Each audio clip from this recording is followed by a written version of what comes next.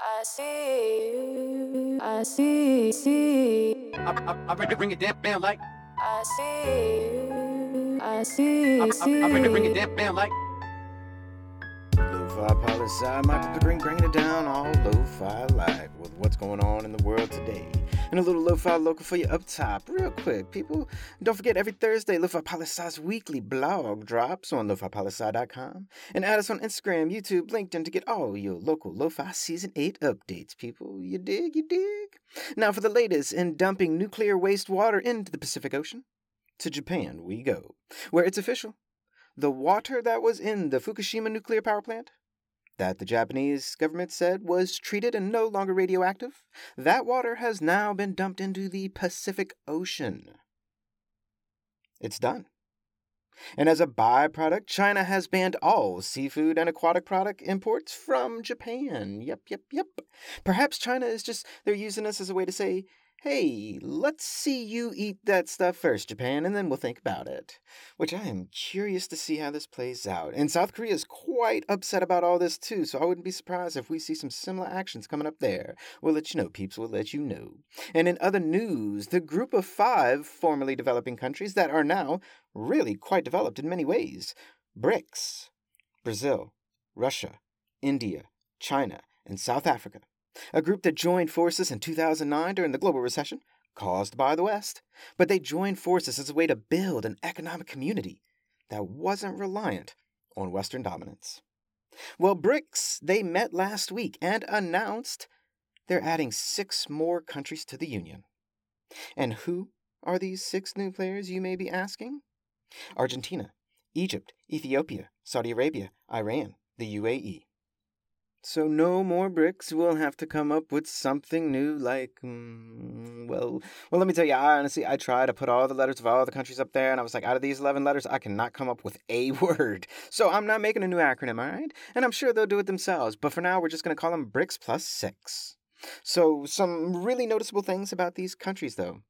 The 11 of them, out of the 200 or so countries in the world, all 11 of these are top 60 economies of the globe as measured by GDP.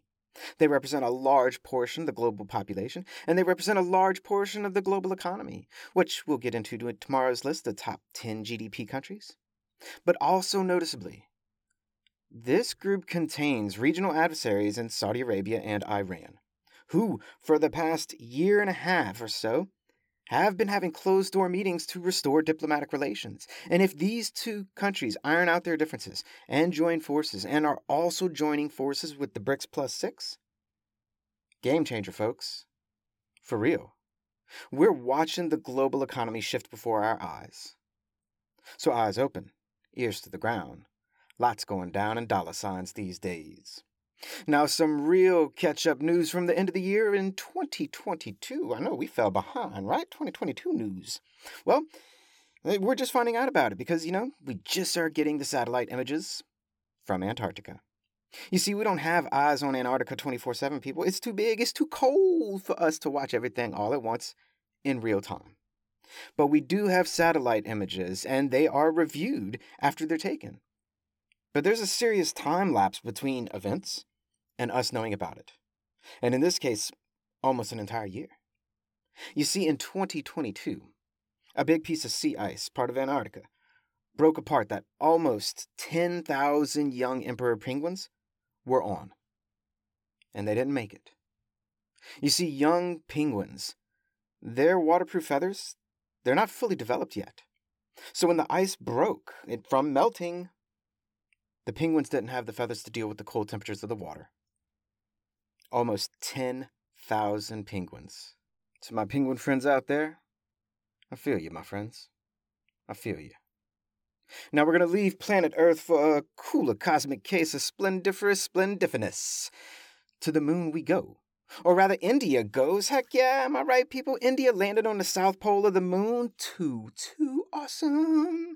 You see, the quickest way we all get to space is if we're all actually going, We can't just have a couple countries here and there and a few different companies here and there have a monopoly on space travel. We need diversity up there amongst the stars. And thank you, India, for bringing us one step closer to that Luna Lo-Fi University. I'll be seeing you soon. Yep.